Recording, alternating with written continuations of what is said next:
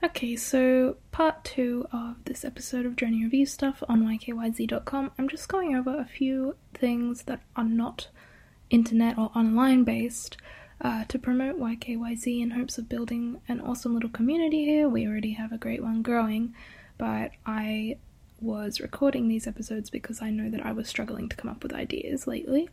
And I figured, why not take it offline, because YKYZ is about connecting people and people's opinions and speaking to each other, and sometimes online it can seem a little bit impersonal.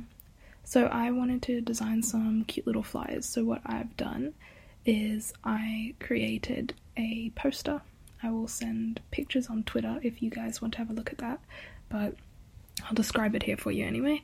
And it just has the logo, the tagline, information about why the community is so great. I also put up some pictures of your guys' cover art, and as well as that I have posted links and the QR code, and I put them up on boards around where I live. I was about to say my suburb, I will not do that, but around there I live. I put them up on posts and on bulletin boards that are free for public use.